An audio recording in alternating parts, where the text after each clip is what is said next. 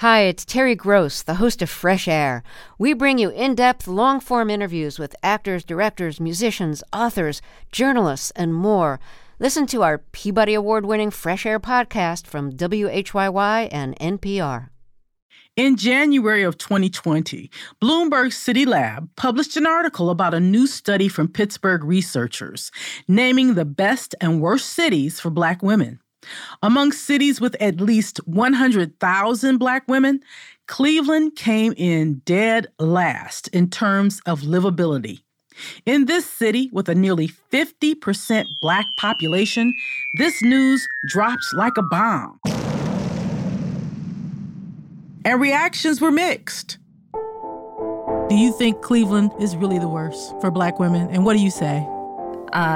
I say... It depends on the person they ask. When I dropped it in one of my Black girl group chats, the emojis were just eye rolls. I'm not surprised. Not even a little. It's heartbreaking and also embarrassing. Is it like this everywhere? Is it me? This city will make or break you. City of Black women that are looking around at their outcomes, their future, their past, and saying, this city makes me anxious. If anybody's out there listening in Cleveland, please get out.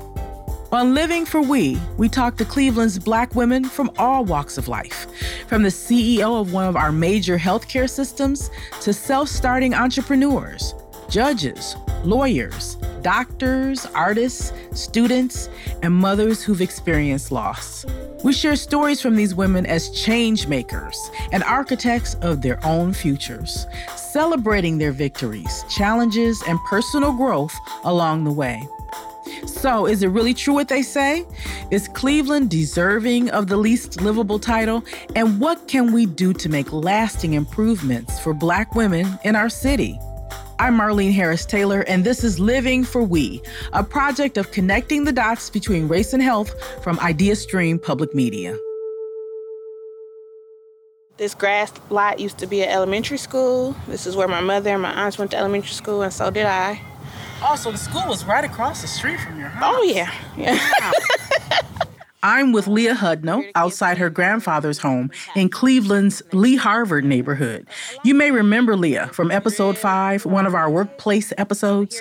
She's very proud that her granddad purchased this home when it was newly built in 1969. I walked out the door and went to school. I would come home for lunch. Bring my dog out for recess. That's why I tell people, I grew up in the city of Cleveland, but what that means to certain people is not always what our experiences were. I feel like I had a childhood that rivaled any suburban childhood. By the 1970s, Lee Harvard was the destination of choice for Black middle-class families. With its own thriving business district and robust community culture, Lee Harvard was teeming with young professionals and their families. Now there's a big empty field across from Leah's family home. But that lot used to be Leah's elementary school. Though it may be gone now, that doesn't change the wonderful memories from her time attending Emile B. DeZoze Elementary School. And I was just talking to some of my childhood friends about our elementary school. We built a playground. We had a garden. We would come and pick vegetables from the garden on the weekend. And we just had things that now it has all these terms for it, like environmental justice and, all these things. But then we were just at school. But we had a Black woman principal. We had these banging Black History Month, theatrical productions, the parking lot. And you see how big the lot is? Yeah. The lot would be full of cars. Where was the parking lot? So this half was the parking lot and that half was where the school was. And we would be jam-packed for things like Black History Month productions. And we would have costuming and design, and we would be the Supremes and all these different Motown acts. But we were... So why did they tear the school down? As a school board member, I have to be careful about my answer. Don't give me the PC answer. Give me the real answer. Well, Cleveland is declining in terms of enrollment in public schools. And so there's about 67,000 school-age children in the city of Cleveland right now. They couldn't have repurposed the building for something else? They could have. I tell you, the reason it just kind of really strikes me is that in my hometown, Toledo, same thing. Yeah. Dwindling population. The school that I went to, the elementary school, is a lot just like this now. So it's just sad. It is. It's a familiar story. dwindling population numbers and chronic underfunding, leading to shutdown of schools and in the process, the complete destruction of Black cultural hubs like Leah's school in Lee Harvard, which closed in 2012. Black schools are taking a hit in Cleveland and have been for a while. Cleveland metropolitan schools have been consistently underperforming and unsupported, leading to a major exodus of Black families of means to private schools and surrounding suburbs. Despite Leah's ideal upbringing in the Lee Harvard neighborhood, she later found that the education she received in Cleveland public schools paled in comparison to the education kids in Cleveland's suburbs were receiving. It all hit home after she went to college. I went to Whitney M. Young, which at the time was a blue ribbon, gifted and talented junior high school. You were gifted and talented. So says Cleveland Public Schools in the 90s, yes. That's awesome. Yes, and I graduated from Cleveland School of the Arts. And I had decided early on that I wanted to go to a HBCU because I spent a lot of my free time watching the Different World reruns. I think A Different World was responsible for so many people going to HBCUs. Yes. I remember sending in my $25 application fee. I worked at Zagara's after school, and I was waiting on the bus to take me from School of the Arts to my job, and my mother called me and read the acceptance letter over the cellular cell phone. And I was really excited about that. Again, not a lot of guidance. The programs that they have now weren't really in place in terms of FAFSA guidance and things like that. My grandfather and my mother dropped me off, and my grandfather gave me $20, and he told me, be a lady, and they drove off. And that was it. And now I was in Washington, D.C., though. And, on your own. And I was determined to stay. Howard is a magical place. It's called the Mecca for a reason.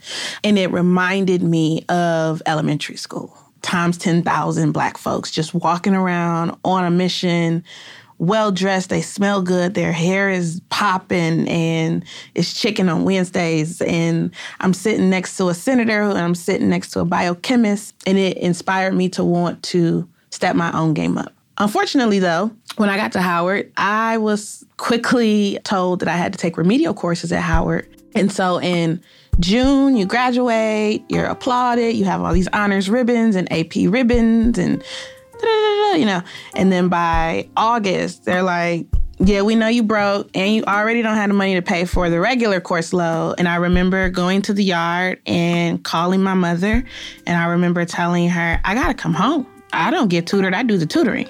And she was like, you get tutored today? Like, you can't just leave because it's not going the way that you would like it to go. And so that was the first moment that I had actually had an educational challenge. And so you had that, but you were like, oh my God, I got to take remedial classes. I had that with the added pressure of cost, and you leave home like, Leah's going to Howard, she's always been smart, and then you get there like, girl, you need to take an extra course because you don't know this or that. I got connected with some students who were from Cleveland Heights who went to Howard. What I realized, I traded in my lived experience for their academic experience. They didn't know how to wash their clothes. They didn't know how to catch a transit system. Let me say it like this. When Barbara Bird Bennett got on the news and said that because of the financial constraints, Cleveland children would be on the RTA, I was 11 years old. And I got on the bus, and it was a big deal in my household. And I remember my uncle saying, she's gonna have to ride it because they're not having school buses. So we might as well let her start now. And I remember at that time, my uncle told me all of these street rules of what you do when you get on the bus. You sit here, don't put that Walkman on your ear, always be able to see all four corners. If you walk, turn around so many feet, all these rules. Be alert. Be alert, be smart. And, in his words, don't be a dummy. So you got an early education in street smarts. Yes, which my now Howard classmates did not. And I was trying to figure out how I have a public education 10 minutes away from them, and they can tutor me in calculus. But I don't know it, but I'm gifted and talented. Leah may have envied the high school education some of her college classmates received in Cleveland Heights, but Black families living in supposedly diverse Cleveland suburbs deal with their own struggles against unequal treatment for their kids. Another school system on the east side, Cleveland Heights, grapples with equity issues in honors classes, according to our next guest, Tate Manning. Tate is in college now, but just a couple years ago, she was one of the few Black students in the advanced classes at her high school. In Cleveland Heights, a primarily Black school, I was in mostly like advanced courses, AP courses, and I was also involved in band. I happen to interact with like a lot of white people because in Cleveland Heights, like white people are the majority of the advanced classes, even though it is a primarily Black school. And so I think in those settings, I experienced a lot of microaggressions. And just in conversations about race, I saw that even the white people in Cleveland Heights who consider themselves liberal and interact with Black people, they still don't totally get it. And they're still ignorant to a lot of things that like I can see and other Black women can see that they don't understand. Well, that's a really interesting dynamic. You have a majority Black school, right? And majority white honors and AP. What's that about? Part of it is they discourage a lot of Black students from joining those classes, and also white students are in their home life and in school provided with a lot more resources to advance in their education, and they're already like 2 steps ahead. At Cleveland Heights, a lot of people place more value on the white students' education, and they're given a lot more attention by teachers. You saw that personally? I felt that personally. I saw that with my friends who were denied opportunities to be in those classes, even if they wanted to, and even if they were capable of taking on that workload and that course content. They were dismissed by teachers and counselors who didn't believe that they could perform well in those classes or perform as well as white students. In those classes, white students will also dominate conversations about racism and like just different social issues. And nobody really sees anything wrong with it a lot of the time because the teachers themselves are white as well. And so they don't see what's wrong with that either, which is also what I appreciate about going to Howard is that it's very different there. Heights, I saw a lot of that, and it was incredibly frustrating for me to see them, I don't know, give opinions on things that they didn't really know anything about, and they felt very confident in their answers and their opinions. And I just didn't see it the same way as them. I think a lot of Black students, especially Black students that they didn't deem palatable enough for those classes, were discouraged from enrolling in them. So they didn't necessarily tell them, you can't take this class, but they told them, I don't think you can take this class. I don't think you're ready to take this class. I don't think you're smart enough to take this class. It's things like that, where it's like, even if they want to take the course, they lose all their confidence as soon as they hear that from a counselor. Steering and discouragement from teachers and counselors can make a giant impact on Black students' confidence, both academically and personally. Chi-Chi and Kimra, one of our partners at Enlightened Solutions, is also a former school teacher. She says there's no easy fix. What did you hear from the women who you surveyed and spoke with about education? Black women in Cleveland have been using education, obviously, as a means to an end. Our parents, our parents' parents, everybody in any Black family will tell you, especially as a woman, stay in the books and get to where you need to be. Oh, yeah. They drill it into you. They drill it into you. And whether it is a formal education or getting your trade, right? So studying to be a cosmetologist or a nail tech or whatever you end up being, it's study so that you can get the job and the career that makes you money, right? Yes. Black women go in very clear-eyed and very steely focused about their education, but the folks that are providing that education don't see the seriousness with which Black women take their education. Look, steering and discouragement were the 2 most prevalent themes that we saw in education. Folks not believing that Black women could attain or surpass their own dreams, meaning you're asking a young Black girl what she wants to do. She says she wants to be a doctor, and you tell her you can be an STNA, or you're asking asking a young Black girl, like, oh, what do you like to do? She likes to draw. And you're like, well, you're not going to get a career doing that, right? That lack of knowing that we have brilliance within this city and that brilliance is encapsulated in Black women and Black girls, it is, to me, the most unsurprising, but the most disappointing thing, because it deals with our future, it deals with our economic prosperity, and it deals with exactly what generations are going to look like here in this shrinking city, this shrinking region. What exactly are we going to do when all of our brilliance that is trained here leaves? Particularly at PWIs, predominantly white institutions, where Black educators are often sparse or non-existent. There's a lack of understanding or cultural competency, as they say, between students and teachers. That's why people like our next guest, Dr. Shamara Arki, are so important. Dr. Arki is an assistant professor of Pan-African Studies at Kent State University and co-editor of the book, Teaching Beautiful, Brilliant Black Girls. Overall, how are Black girls doing in the classrooms? Oh, that's the question. We are not okay. We are not okay. You know, while the goal of my research is to position classrooms as these spaces of radical transformation, we got to tell the truth about who they were really designed for and what they were designed to do. To come into this space that was not built for me, that was intentionally actually designed to kill me, to annihilate my people, to keep us where we are on the bottom of everything, every social structure. You name it, we're at the bottom. We're at the bottom. That's the state of education and many other social structures for us as Black women.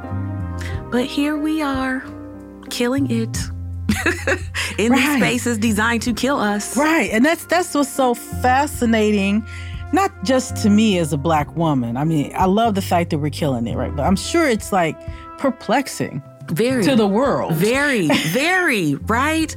Very. So while we are doing well in particular spaces, even those of us who are doing well are struggling every single day to stay afloat. We do what we do. Like when we show up as our full selves, we make magic. So that's not the hard part. The hard part is having to deal with the consistent oppressive structures, the microaggressions, the consistent macroaggressions. Ain't no more micros. One of the guests on the podcast talked about how she grew up in Cleveland. And even though she was like the honor student at her school, when she got to college, they're like, you need to take some remedial classes. Thinking about the scenario that you just said, and thinking about those Black girls who have figured out how to do school. Bell Hooks taught us that there's a difference between schooling and education. Mm-hmm. You are understanding this at a superior cognitive level. Like your cognition is all the way. So that's education. What you don't know how to do is school. You don't know how to study to take this test. Right. That's not measuring your cognition. Right. She hadn't been taught in those classrooms in Cleveland how to take the test.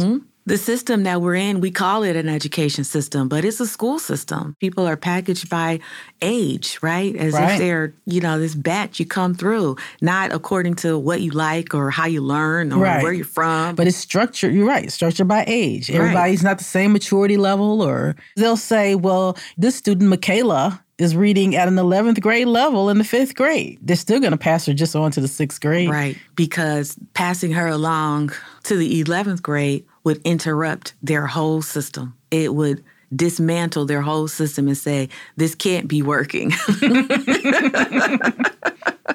So instead of allowing Michaela to be the brilliant, bright beam of light that we all know that she is, including herself, she's lumped with this group and sent down the conveyor belt. And so maybe sometime, at some point, Michaela will learn how to do school. Maybe at some point, someone will see Michaela as this bright beam of light that she is and say, hey, have you heard about this program or this scholarship? But what happens if nobody encounters Michaela? She continues going through the system. She becomes disenfranchised. Other things become more important to school. Other things become more entertaining, more enticing, more intellectually stimulating. because she's on the conveyor belt. You know, when we have these subjective opportunities that are given to some students and not to others, when it's up to the counselors to decide who gets to go into the gifted program. Do they pick Michaela? Do they, right? Because Michaela is bored in class, she was probably brushing her baby hair. And she's been sent to the office saying that she's grooming in class because there's this lack of cultural competence, right? Right. What do we have to do for Michaela, for all the other young Black girls, for all the young Black boys in these disenfranchised communities going to schools that are not resourced? It's so easy for me to sit here and say, burn it down, dismantle the system. But then we have to build something else, right? So whether we tear this down or not should not affect the rate, the tenacity at which we are educating our own students, right? We have to educate our students in our homes. Mothers are first teachers. Bringing that back as a foundation of how we educate. So understanding that there is this level of history and this level of legacy in everything that we're learning. There were people here before us who helped us get to this place. We're here. We have a duty to do something because there's someone coming after us. I just wanted to ask if you had any final thoughts about Black women in Cleveland traversing this space of a city that is not particularly livable for them. All right. To my sisters. As a native Clevelander born and raised on Huff Avenue, I want to say, sis, I see you. I need you. And keep going. Together is the only way that we will win. And I know in Cleveland, it's hard. There are those of us that have been afforded opportunities to move through systems and institutions with favor. We have a duty to hold the line for all of us. And holding that line means lifting as we climb. That doesn't mean stop. Understand your place in the liberation of our folks as a leader. Be a warrior. Don't be a soldier. A soldier takes orders. Some of us, we can take it. Everybody can take it. Those were the gifts and talents that we were blessed with. They came through our mitochondrial DNA, and somebody's going to come up with that research soon. Just keep going. Know who you are, do your work, and bring a sis with you, because together is the only way we will win. So, what can Black women do when they find themselves struggling at school, whether that be K through 12, undergraduate, or even graduate school? Dr. Angela Neal Barnett, our mental health expert and a beloved college educator, is here to teach us a lesson or two about how Black girls and women can navigate an education system that wasn't designed for them. Why do we continue to believe that Black kids can't do the work, or Black kids won't want to do the work, which I think is even worse? Right. Is it about perhaps the parents don't know? One of the things that happens is that white women share with each other about how I did this and how to do things and this, and we don't tend to do that kind of thing. In addition to being the mental health expert for Living for We, I am a college professor. Anybody Black who comes to me, I'm going to, again, share how you do this. We don't know what we don't know. I could see this. Leah describes her grandfather and her mother taking her down to Howard, her grandfather handing her that $20 bill, and then driving off. And I cannot tell you how many times that happens to Black students because, again, the parents, the grandparents, just don't know. They're just so proud my baby's going to college. And if they're not, if you're a first generation college student, the parents just don't know. They just don't know. It may be that you don't see a Black faculty member until you're a sophomore or junior. But ask, is there a Black faculty member I can talk to? They can just walk in and hold a conversation with that faculty member.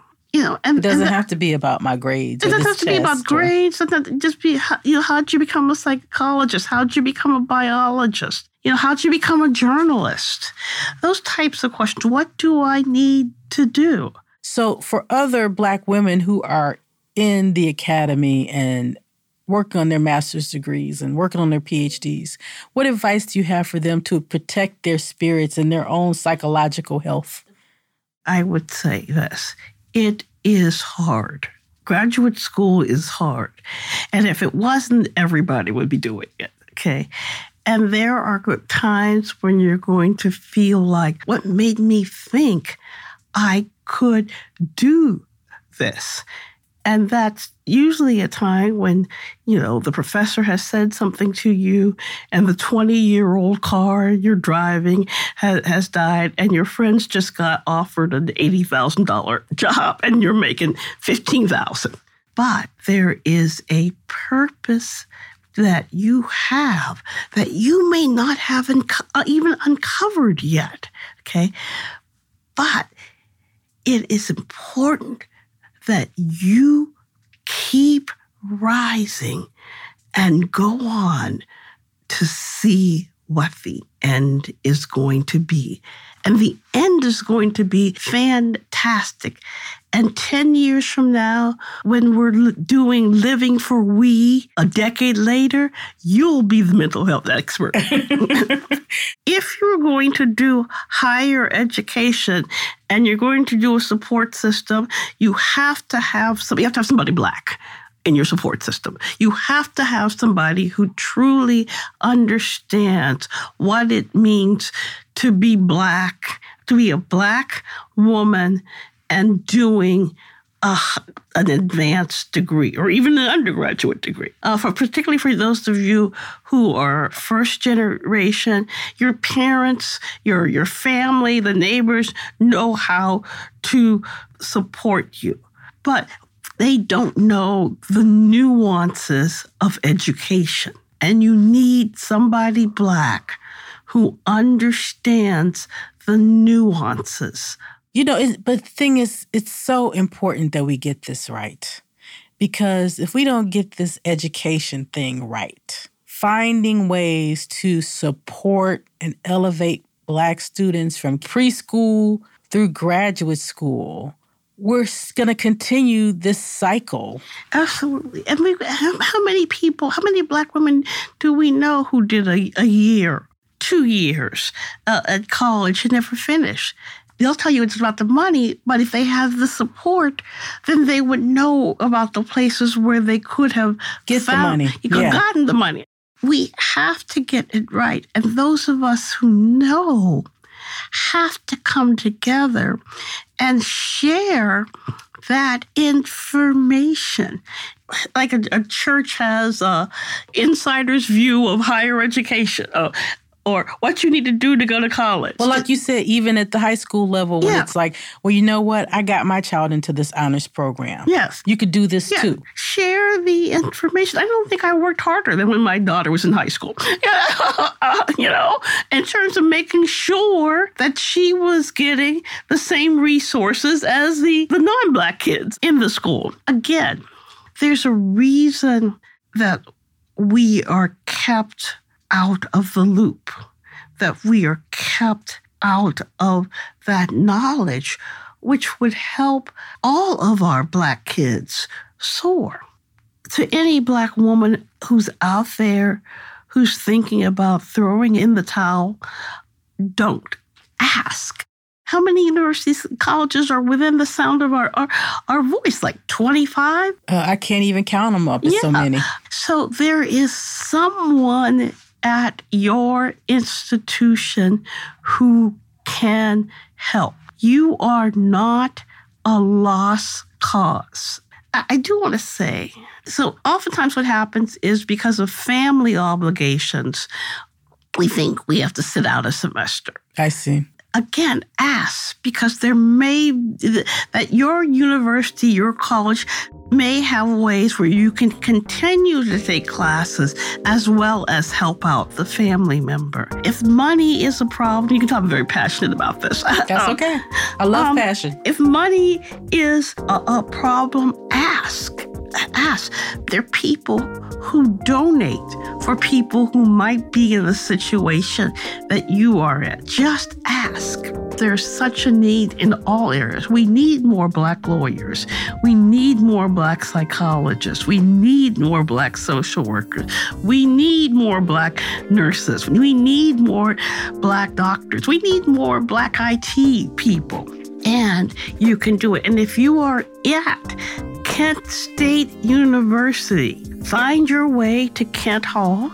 Okay, tell Pat you're looking for Dr. Angela, and she will direct you to my office. And, I'll give you a word.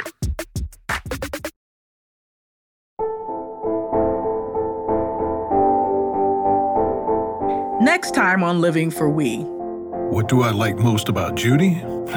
Let me count the ways. We're talking about dating, relationships, and love for Black women in Cleveland. I'm so lucky. God really blessed me. She's like the lighthouse to my mental fog. Like, it's just really easy to love Chi-Chi.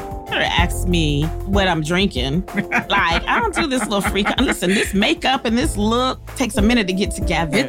My granddaughter is supposed to be getting married. And she said, you know what? He's white. I said, does he have a father that's single? I'll take his father. Thank you to everyone who continues to leave us voicemails about their experiences as Black women in Cleveland. Here's a message from one of our listeners. I am an entrepreneur from Shaker Heights. I was someone who left Cleveland for college, went to Clark Atlanta University, and I did not return until my father became sick and unfortunately passed away a month later. Cleveland was just not as inclusive as I needed it to be.